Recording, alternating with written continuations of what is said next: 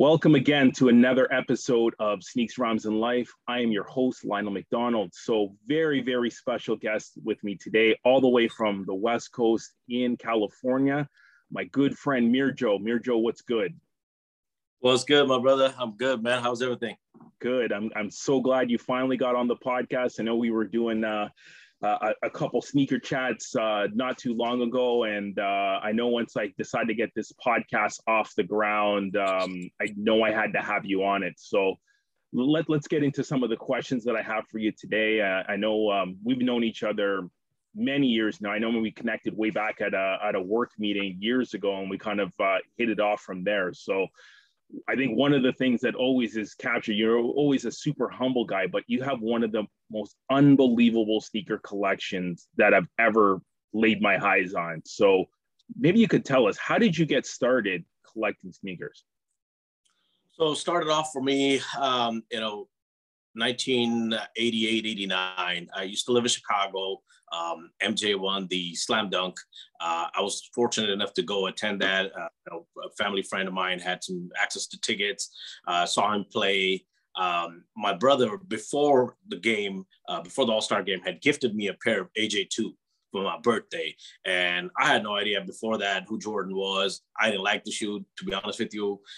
Back then, all the kids were wearing Adidas Phantom or Flight 89. So I'm like, yo, I'm not, a fan of the shoes. So I went to the Foot Locker and traded those, exchanged them. And they were looking at me like, are you crazy? Like, you want to trade these? Like, this, everybody wants them. I'm like, yeah, I don't like them. So I ended up getting some Adidas and LA Gear. And paid the difference. And once I saw MJ won the Slam Dunk, I really wanted Retro 3, and I had no idea who Jordan was until that point. And it's crazy, living in Chicago, not knowing who MJ was till 88, 89. That seems kind of unreasonable, but I was more into boxing at that time. So once I saw a man literally flying, doing the dunk, I just became a big fan of him. And I just tell my brother, like, hey, I need these Retro 3s like this Jordans. Back then, they were not even called Retro, so Air Jordan 3, and so I'm, well, you're going to have to wait. They don't just come out every time. There's a special release for them. When we get them, I'll look out for you. So the following year, he gifted me a pair of those for my birthday. And so technically, my first shoe was Air Jordan 2, but the 3 started off my collection. Unbelievable. So, and I know many people don't love the Jordan 2, but I think it's one of the most underrated shoes in the entire Jordan collection. So which is the color of the Jordan 3 that you got? Oh, the white gray. White gray. Yeah. Okay. Yeah, it's funny you said that. You're right. Like, a lot of people didn't appreciate the 2, neither did I, until further down the line. I think in the mid 90s, my brother kind of schooled me. He said, those shoes that I gave you to return them, those are made in Italy. They're made in like iguana leather. And once I saw the quality, I'm like, man, I was an idiot. I had no one to tell me, like, what did I give away? Believe me, I went back to store a couple of days later to see if they still have it. They're like, nope, it was gone in the next minute. Yeah. Wow. Unbelievable. So what would you say, I know you can see that for those who are watching on YouTube, hit the subscribe button. Appreciate everyone that's following. So if you're watching on YouTube, you can see in the background, Mirjo's got a Jordan jersey in a frame. So what would you say, and obviously you mentioned your story from Chicago, but what would you say is your favorite or some of your favorite pairs of Air Jordan, as we know you're a big fan?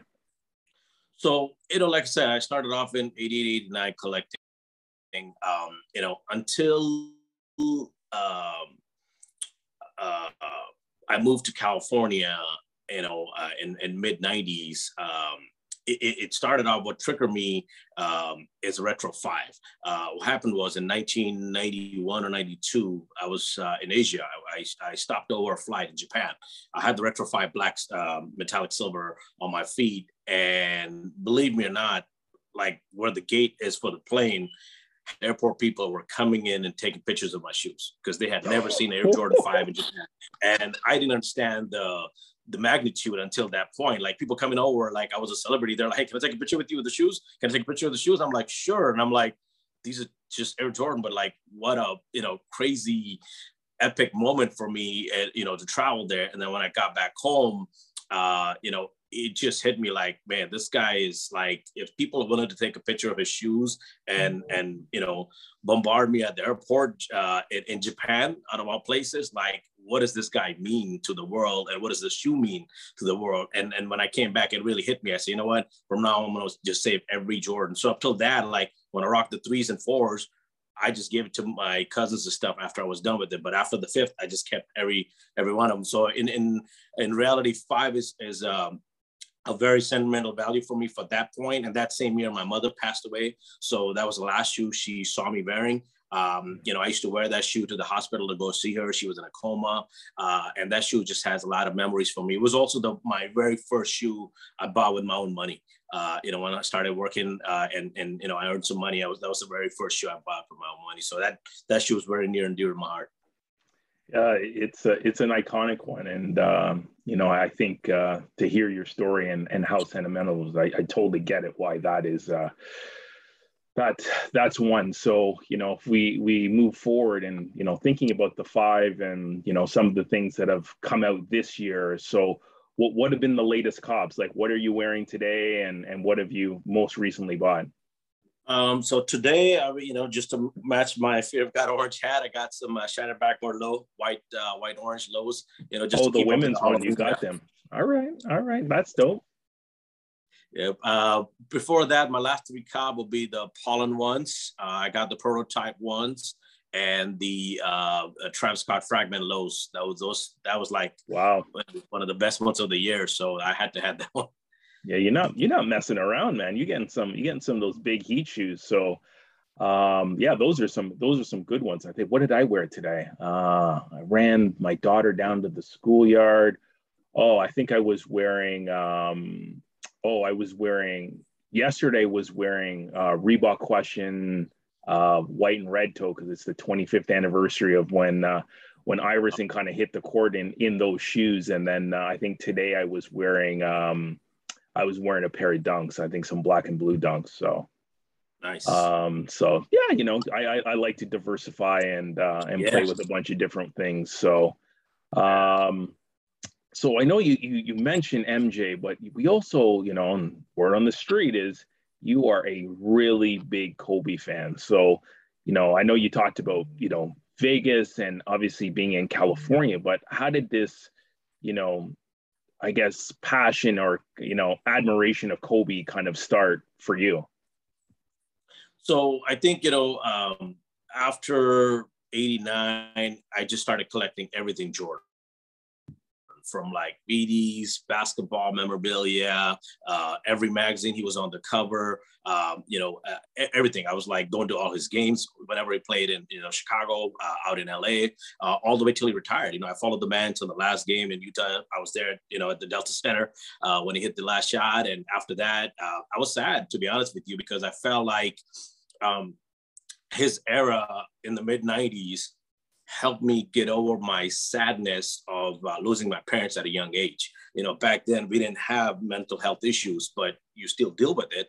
And Jordan was my way of overcoming sadness. He allowed me to channel, whatever I had personally going on just by watching him play, collecting his stuff. It kept me busy. It kept me off street, believe me or not. This is in the early 90s in Chicago. Gangs and drugs was like really, really big. And I give a lot of credit to MJ for keeping me off street, because, I was so busy collecting stuff and watching him play and things like that. I felt like an end of era. I was really sad in 98, and the 2 years gap from 99 2000, NBA was boring, quite honestly.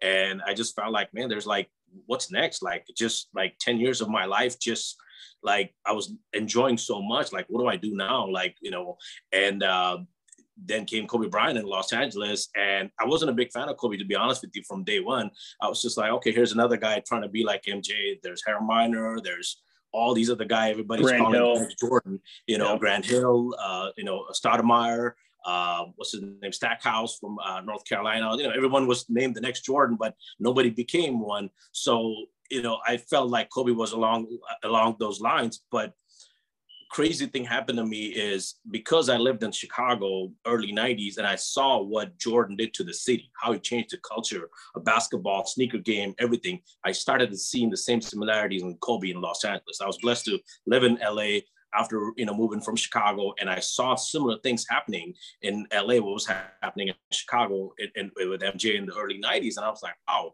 maybe this guy is something. Like, he was doing a Sprite commercial. He's in the rap videos. He's out in malls. I worked at a store, at a Foot Locker store at South Coast. He happened to come in with Vanessa one day. This is when they were dating, and he was super chill, down to earth. This is when we had the Adidas shoe. He disguised. He had a hat on and glasses. Came with his girlfriend at that time, Vanessa, just to see how the shoe was. He was curious. He walked in, and he was just like, "Yo, man, you guys got the new Adidas Kobe?"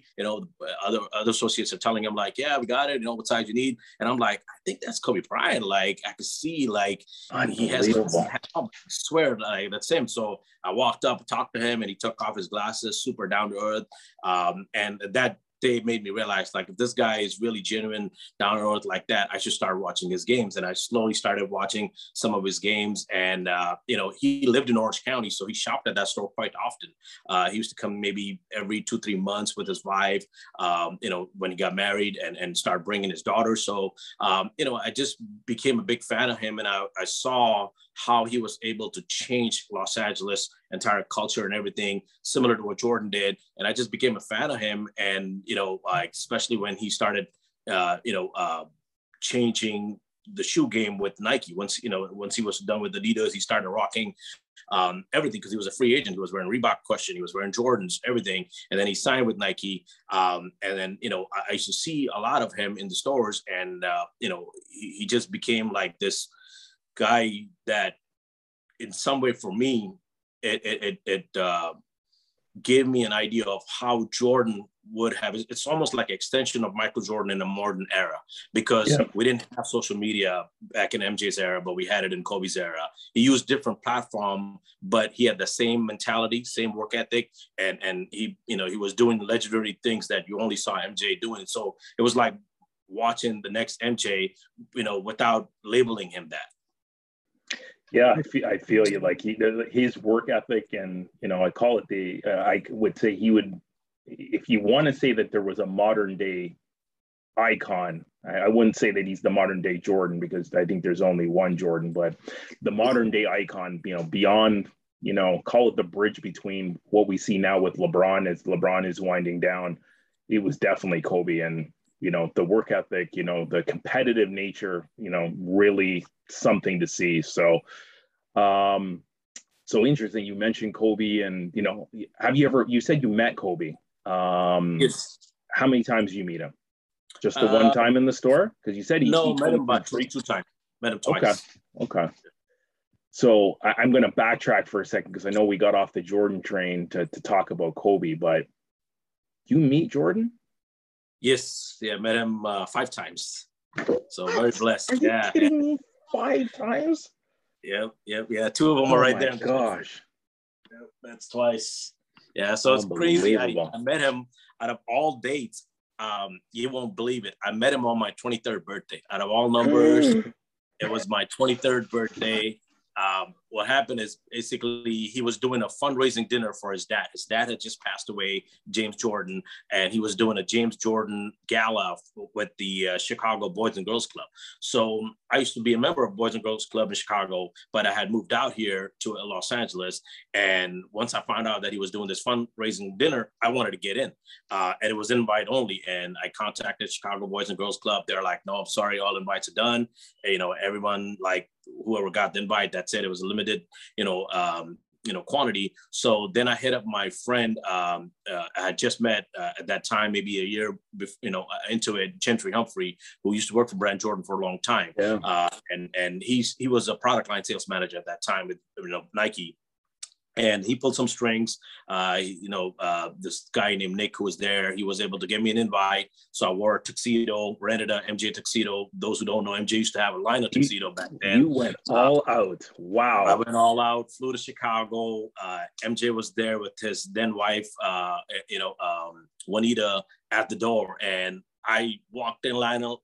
I had goosebumps and I freezed up. I couldn't say a word.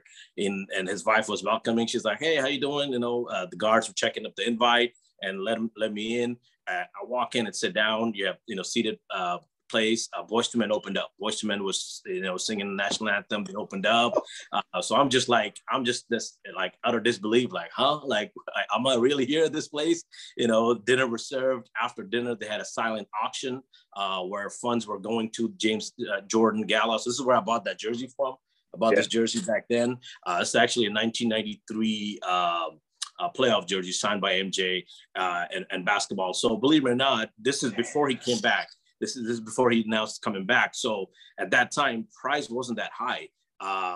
Average items at the auction was going anywhere from $500 to $2,000, which is nothing, what the value was of MJ once he announced he was coming back. But long story short, at the end of the evening, before the guests were leaving, I walked up to his bodyguard, said, "Hey, can I get a picture with MJ?" This guy said, "No. He's not taking personal pictures. He could only take it from a distance, And I was like, "Please, man." He said, "No." I said, "It's my 23rd birthday." And the guy said, "Are you kidding me?" I said, "No." It's like, "You have some ID?" I said, "Yeah." So I pulled out my California driver's license, showed it to him. He said, "Hold up." He walked up to MJ and he goes, "Hey, man, this guy from LA came all the way out here. He says you're a big fan. It's his 23rd birthday." And Mike said, "All right, bring him over here." So he comes up, I go over there and I literally had so much goosebumps. I couldn't believe it was a dream come true. So he's shaking my hand. He's like, "How you doing, man?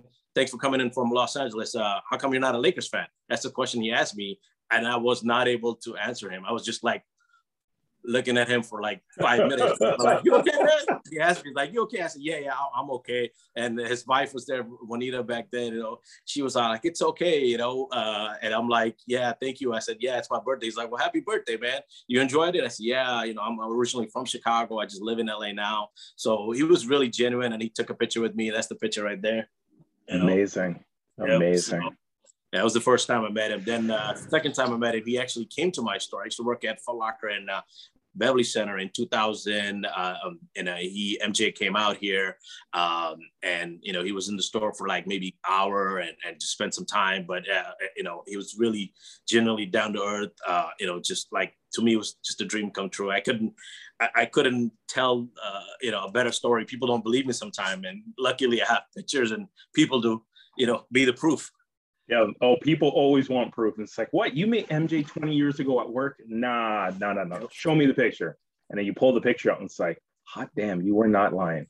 So pretty dope. So that to say that you met him not once, but twice, and you met Kobe 5 times is borderline mind blowing. So yeah, no, good, I was good on you, man. The Yeah. humble ones get what they deserve. So good on you. I appreciate it. Thank you.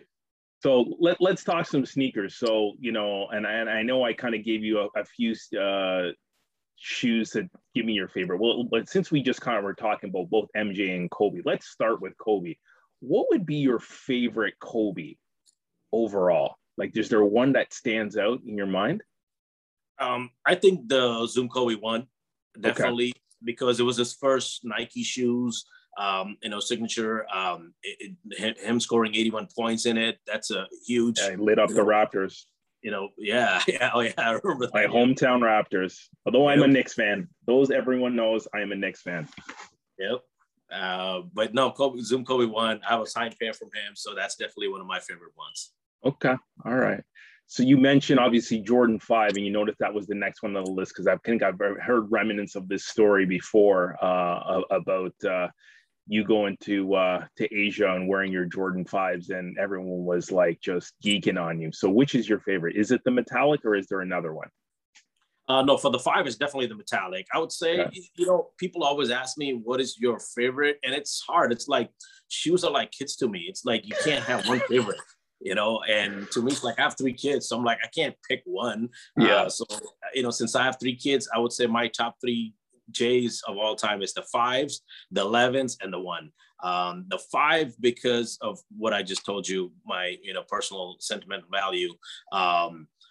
11s because what Jordan accomplished in it. Like in 95, 96, people doubted him that, oh, he's older, he lost a step, he should have just not come back. You know, he will never get a championship.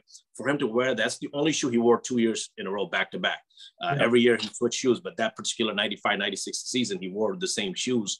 And, you know, that's when I met him too. So it was just more, you know, one of my favorite shoes. And I think the shoe was ahead of its time. You've never seen patent leather, carbon fiber on the sole until then.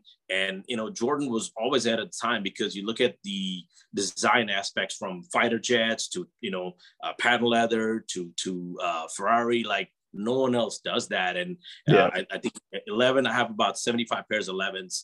Wow. Yeah. And do you have a favorite? Yeah, the Concord is definitely my favorite. Concord. Yeah. I'm a Bread guy because Bread is my favorite. Concord is a close second, but I love the Concord not because MJ wore it. And I saw MJ play, like the one game he played in the Sky Dome, and they actually lost in that 72-10 season. But I love the shoe because Allen Iverson wore it, and that was kind of the birth of the question because he loved the shoe so much. So. Okay. No, I would definitely say close second is the Concord. It's just how it looks. It's unbelievable. So tell me about your ones, though. You said ones would be your top three. Which one is the one that sticks out for you? I think the Chicago color, home colorway, you know, I know J. Cole rocks it all the time. He's got a dirty pair, you know, that he loves to wear all the time. But Chicago color is definitely one of my favorite. I think that's the shoe that I have the most, just because it's a good fit. It goes with everything. So many different collabs. You know, I love that shoe. I think that's probably the only shoe that they did more collabs on than any of the models. You know, from Levi's to J Balvin to, you know, No Photos, like, you know, Travis, so many different ones. So yeah, I love that shoe. I think that one I have 134 pairs of retro ones. No surprise because they just keep pumping them out. But I think I'm going to say an early prediction. I heard Unbreakable Kicks talk about not too long ago. I think this Jordan 1 phenomenon is going to slow down. I wouldn't say it's going to come to an end. I think he actually said it's going to come to an end, but I think it's going to slow down and we're going to pivot for a period of time, kind of put it back in the vault somewhat and start to play with some other shoes, and then it will come back like out in 18 months to 2 years. That's just a prediction of mine. I know that the market is just so saturated with that shoe, but I think in due time it's gonna disappear and then reappear. Yeah, I agree with you. I think that's one of the ways to appreciate the shoe, because if you have it all the time in front of your face, you may not appreciate it because you could just grab it and you know, get a pair. But if it's gone, you intend to appreciate it more, and when it comes back, it'll even be, you know, more valuable. Yep. You got it. So let's talk about a couple other iconic silhouettes or, you know, players that had their own shoes. So what about Barkley? You got a favorite Barkley? Yeah, you know, the shoe that I love of Barkley the most is the 180 Air Max CB. The very first one that he wore, black with the red Air Max. It was just nubuck. It was the first shoe that I saw, like all black nubuck. It was just something about the shoe. I just loved it, like just the way it looked. And like, I know this was right after his transition from 76ers to Phoenix. You know, and he was the guy, right? Like that everybody said, like he's going to be the one that's going to give MJ, you know, run for his money. So to have that shoe was definitely one of my favorite. I think another one of my favorite would be Penny Hardaway. You know, the Air Penny 1, black white royal. I'm excited about the white one. I heard they're going to bring back the white one soon, so I can't wait. It hasn't been retro since 2022 the original launch, so I'm excited about that. Yeah, I'm excited about that. And many people don't know that aside from his own signature shoe, MJ wore the Air Flight 1 that Penny wore on the game that he had lost his jersey and shoes. He wore those. So I remember, like, it was lightweight, high performance basketball shoes back then. Yeah, that's still one of the crazy Jordan phenomenon when he got his jersey and shoes stolen. So he ended up wearing a different number. What was it, 12 that game? Well, yeah, 12 with no name. And no name. And then he wore a pair of pennies. So really excited for that penny one. I have a couple pairs already, but looking forward to the market, showing Penny some love. I got a good friend, Ashley, that is a diehard Penny fan, and he will be super excited to see those back on the market. So your home base now is LA. Yep. I know you were, obviously excited for the two championships that Kobe was able to win after him and Shaq kind of broke up. And then, the Lakers won in the bubble. So what are your thoughts on this year's Lakers team? I know it's a lot different. We got LeBron at the end of his career. AD for now is healthy. Russell Westbrook has joined the team, and good old Carmelo Anthony is also a Laker as well, who's now number 9 all time in NBA scoring after he passed Moses Malone earlier this week. So what are your thoughts on the outlook for the Lakers this year? I think first off, I'm definitely excited to see Russell and Melo join the Lakers. I think it's a good fit. Russell being from LA, born and raised in LA, he's homecoming for him. He's a big icon in LA. He does a lot for the community. And then Melo has been a big Jordan guy. Team Jordan since day one. He goes back for Eddie Jones. As a matter of fact, I have a pair of Melo 1.5 signed by him from Vegas at exhibition games. So I'm a big fan of Melo. Met him at an All-Star game in 2011 out here in Los Angeles. So I'm just excited to see, both of them come play with the Lakers. I think this year is still going to be tough for them to win a championship. I think the chemistry is quite not there today. I think it's going to take a year to build that chemistry on and off the court both. And I think, I could definitely see them a championship caliber team in, 2022 and 2023. I think those 2 years, I could definitely say that Lakers, be safe to say that Lakers will take the championship then. Yeah, it just will be, will they be healthy enough to win, right? You can see it already that, they're having their challenges kind of fitting all together, and maybe they need the whole season. I know we're judging a season like 5 games in some cases, right? So it's going to take a little time. The Bulls look really good. Knicks are 3-1. Go Knicks. Charlotte looks really good with LaMelo Ball. You saw, obviously that we still have Utah as a really good team. They'll be back in the thick of it. I'm sure Phoenix will make a run after their finals run. No one is saying that Brooklyn is going away, and we know that the champs aren't going away either. They got their whole team back, so it should be a very, very interesting season overall. I can't wait for the Lakers to stay healthy. I think that's the key, right? With having a veteran, experienced team on and off the bench, it's everyone's eyes are on the Lakers, the high expectation, but I think the chemistry is quite not there. And it's been crazy, let's face it, like with the pandemic, there hasn't been a regular season for the last 2 years. So, the timing that the players have on and off season to build that bond hasn't been there. So not an excuse, but I think it's just going to take some time. I don't think they're going to be able to do it this year, but I think coming off season, working off season together as players, building that chemistry, I think next year they have a good chance. What I'm excited about is I'm pretty sure you could test to that 2 years ago, Toronto went through that. When you have a championship team, the city just goes through like haywire bananas with you had Kawhi, you had Drake, you had so much going on in Toronto.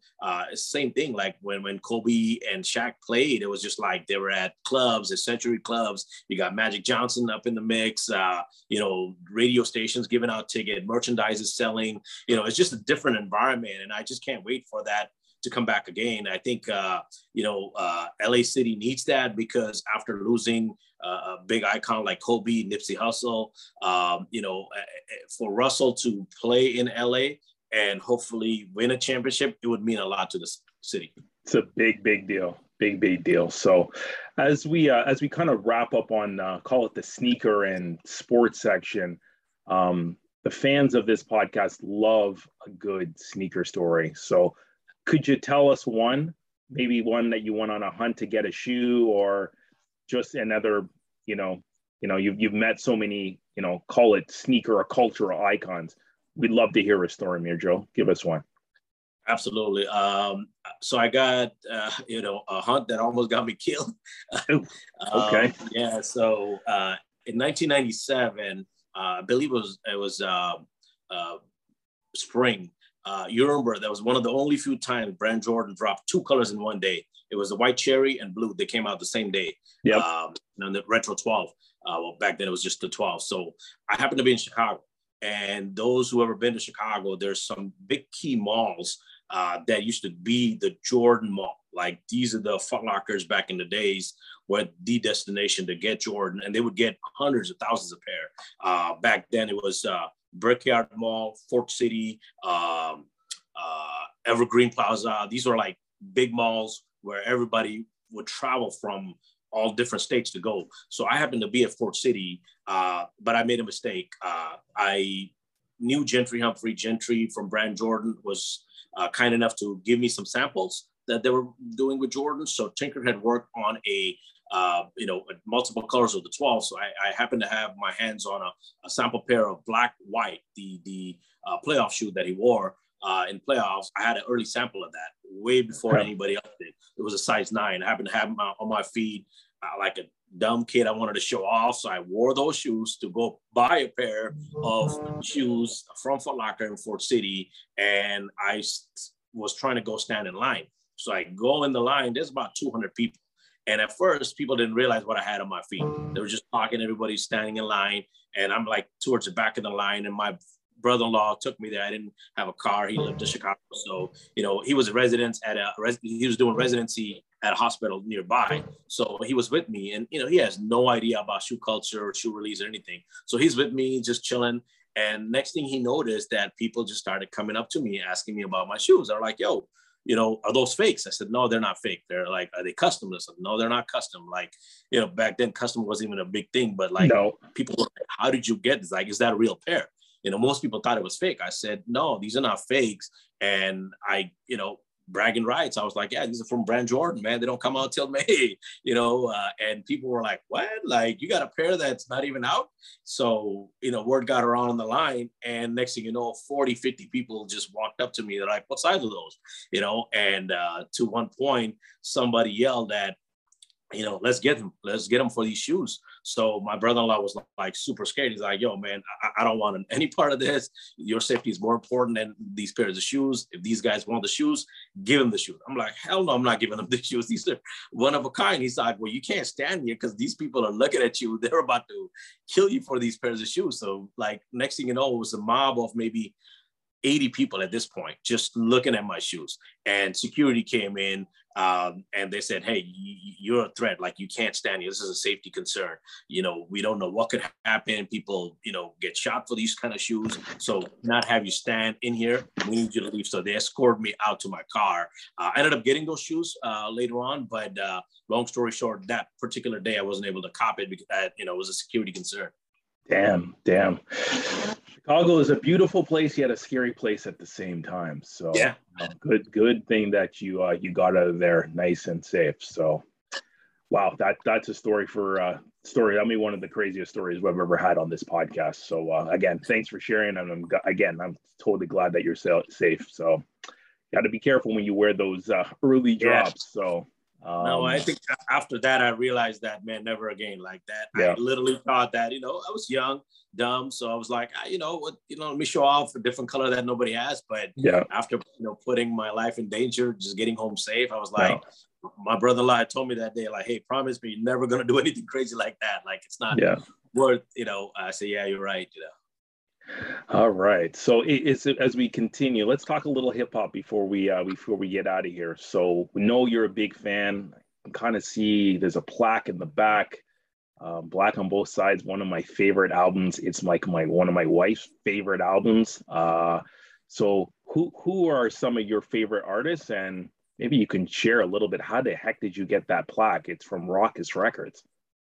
Yeah. So I will start off with hip hop. I think my top 5 MCs. This is my personal top 5. I know everyone has different opinions because I lived in different parts of US at some point, growing up in the Midwest, living in New York, and now in LA. To me, my top 5 will be Tupac, Biggie, Jay-Z, Rakim, and Nas and Mos, split. Because I think Nas, what he did to hip hop, most just because I happen to personally know him, be good family friends. But those are my top five, MCs of all time. I think you were asking me how did I get this plaque. So in 1999, Mos came out on the scene, started doing a lot of music. Like he was already underground, doing a lot of stuff, with Medina Green, Universal. Him and Quali were good friends. So he was doing a lot of stuff with Tribe, De La Soul, but he had not come out to West Coast that much. So 1999, he came out to the West Coast. His dad happens to be a very good friend of my uncle, and we're family friends. So, he came out here, and Mos doesn't drive. A lot of people don't know Mos doesn't drive. When you live in New York, you don't need to drive. You could take a train and bus, go anywhere. So, his dad had asked me like, hey, can you, help us out? We're trying to go to the studios, things like that. I said, yeah, not a problem. Like, just not that they needed me, but just it was more of a trusting. They wanted to have someone trustworthy around him. I was able to work it out and help him out and stuff. And then when he was working on this album, Black on Both Sides, I happened to be there in the studio with him a lot, like took him to the studios in LA on Sunset. Yeah. Seeing him record, so many songs, Water, Mathematic, Omi Says, like so much stuff he was doing. I was able to be in the studio and just have a different appreciation for art. Met Quali, Talib Kweli there, and, so many more people. But, what I liked about Mos and the whole Rawkus era was, it was a different type of rap. It was conscious rap, like Common, all these guys. They weren't talking about, money and bling bling things. It was more cautious, like what was going on in the world, what was going on in, United States, what's going on with the youth. I think that was like the foundation of youth culture, if you will, in hip hop, because we all know like it started off with Bronx, with, KRS-One and all these other people, so many to name. But I think that rap took a different turn. I think Rawkus, a lot of people don't give the credit. The amount of artists they put out at that time was just phenomenal. But yeah, because I helped them out, contributed, with the album, when the album went, gold, platinum, they were able to give out some plaques to appreciate friends and family. So I ended up getting one. That's unbelievable. So like you just said so much that the listeners didn't get. I know you've briefed me on some stuff, but hold on, wait. You met Quali too. You were in the studio when he was recording the album, and then on top of like to physically see that you have, I can't tell from here whether it's a gold or a platinum plaque, but to have a plaque because of that album is unbelievable. So yeah, this is a half a million copies, so it's gold. Wow. Yeah. And it was I'm very blessed. At that time, I don't think I appreciated as much as I did later on, but I went on tour with him multiple times. I was on a part of the tour when they were MTV was doing Lyrics' Lounge, with Common, Quali, De La Soul, a bunch of people. I went on a tour with Black Star. Him and Quali both went on tour. I didn't join the East Coast one, other than New York. But West Coast, I traveled with him multiple times. Met so many great people in the industry. One of my funny story, people don't believe me. I met Kanye before he was Kanye West. This is in New York at the Sony Studios. Mos was late. His government name is Dante. So people, would call him, he had so many nicknames, Flacco, D, Dante, but he was running late.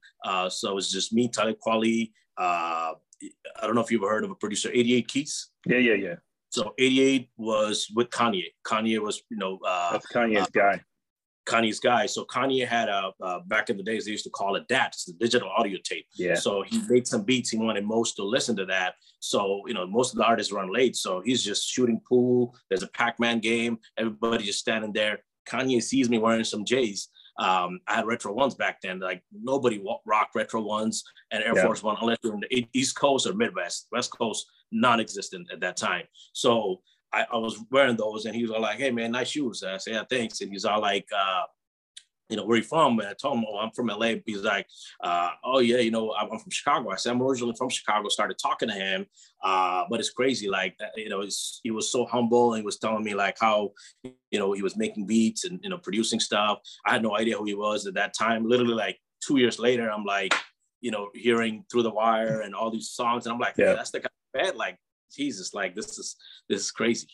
Yeah, he was so hungry at that time, but humble at the same time. He was just trying to get on. He's just trying to get on. Like, there's thousands upon thousands of other rappers trying to get on, and I still see like the old videos of the old Kanye, which I love so dearly. Yeah, it's a pretty amazing experience that you got a chance to meet him in the studio, right? And yeah, you think of Lyricist Lounge and Rawkus Records, those are some of the, when we talk about the golden era of hip hop, that era and that kind of almost time capsule doesn't get enough love. There's the underground heads that love it to this day, but doesn't get talked about like this era or the golden era. So, really appreciate you sharing that, Mir-Jo. That's pretty dope.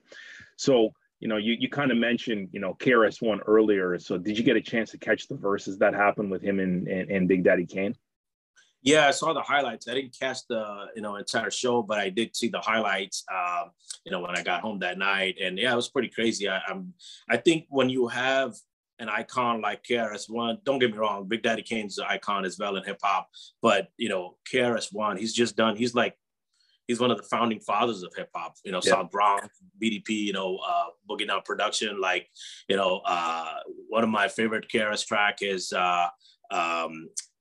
What's that one called? The what's the name of that song? Step Into the World. Yeah.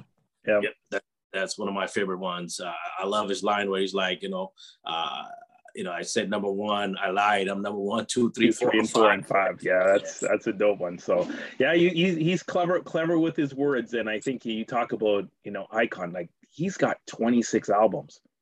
And you may not have listened to them all, but he's been putting out albums since like 1987, and like it's almost like an album every year.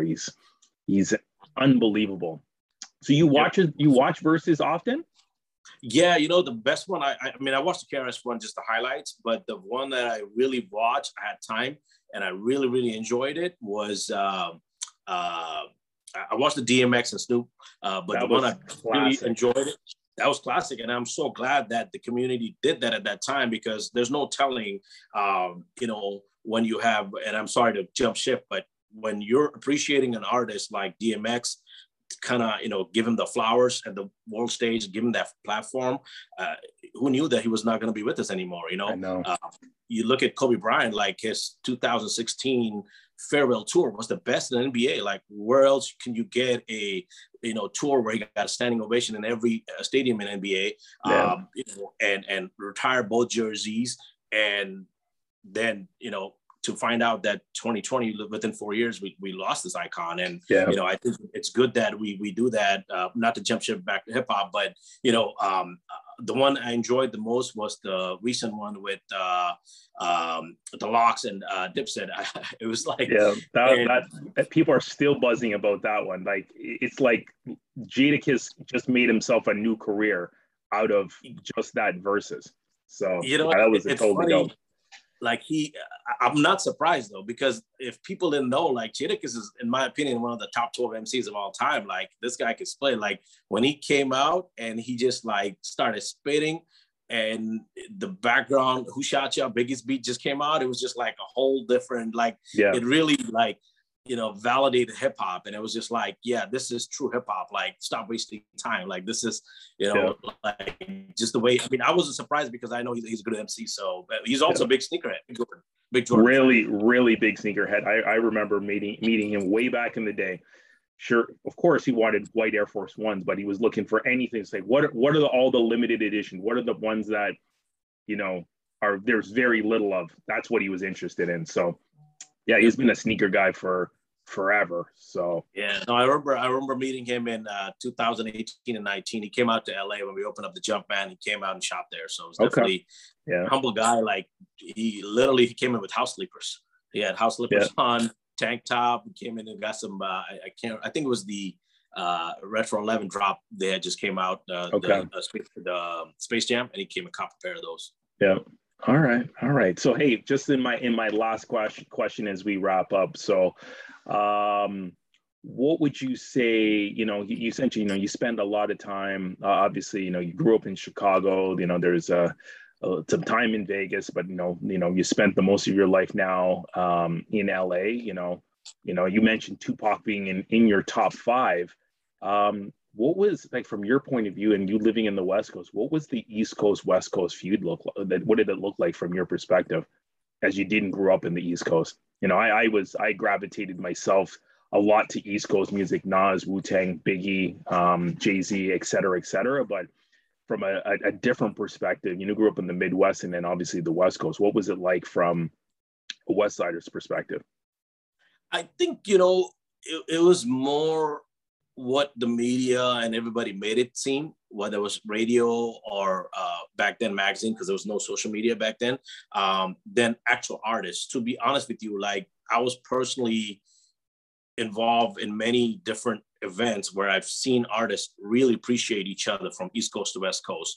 And I quite didn't understand, like, where was the beef coming from? Like, when Mos did the song everyone knows, Oh No, with Nate Dogg, rest in peace. Like, that's a collab nobody would think of. And it was like Mos, Quali, Fairmont hanging out with like Nate, Snoop, DJ Quick. DJ Quick worked on the album with Quali. So it's like nobody thinks of these, but when these guys are hanging out, they really embrace each other and appreciate each other. There was no beef. I think it was just certain, people that had it. But I think as the industry lost the two biggest icon, Biggie and Pac, I think it made everybody realize, like, this is not worth it. Like, we need to back off and just start appreciating each other, and like, the artists themselves always had that. Like, I've seen, Ali Shaheed Muhammad and Q-Tip come out to the West Coast, and they embrace, like, West Coast rappers all the time, meet up with them, like, go, shoot pool, break bread. So it's nothing for them. Like, that's a common thing. They don't look at it as like, oh, we're in the West Coast. They just look at it as like, we're out here, let's meet up with friends. So I think it was more of what the music industry outsiders what made it about beef. But to be honest with you, I didn't see that from an artist point of view. Being so close to Mos and other artists, I never saw that. It's crazy how that spun out of control. And there's all the rumors and the conspiracy theorists on how it all went down and who's responsible. But it's sad that we lost those two, but it could be, it could have been gotten way worse. Like, if it just never got squashed, right? Could you imagine in a world now that, could we have lost Snoop? Could we have lost Dre? Could we have lost Nas? Could we have lost, like, there's so many other people that it could have spiraled so badly out of control. And I think, the media had a big piece to do with it. But we lost two of the best, and again, we never really got to see them, their full potential. There's so many of the big artists that are out there that we never heard from, and really got all their best and seen them at their peak, right? We saw some great times, but maybe never their peak. So, anyways, Mir Joe, that's it for the podcast. I really appreciate you sharing so many amazing things you have going on. And just your life experiences are unbelievable, but appreciate your time, brother. Always good to have you on and be able to connect with you. But again, that's it from this episode of Sneaks, Rhymes, and Life. Just before we go, Mirjo, how do people find you on social media if they wanted to check out your Instagram page? So I'm on IG. It's Mr23, so it's MRTWO3. I should be able to see a picture of me up there. But no, I just wanted to thank you, man. My closing comment, I would just say this. I think with this pandemic, we all learned that nothing's guaranteed in life. And with losing an icon like Kobe, it made us all realize that the biggest mistake we always think is we have time, and we don't know how much time we have. But, we should just appreciate what we have, because that's what we wanted a few years ago. We prayed for it. Now we have it. So we just got to appreciate it. And, on that note, I want to just appreciate you giving me the opportunity, platform to, share my passion and story. So thank you. Thank you again. Appreciate the kind words. Always good to connect. So thank you, listeners, for listening. This is another episode of Sneaks, Rhymes, and Life. This one with Mir Joe and his unbelievable Kobe and Jordan and sneaker stories. So again, thanks everyone for listening. We'll catch you on the next episode. Peace. Peace.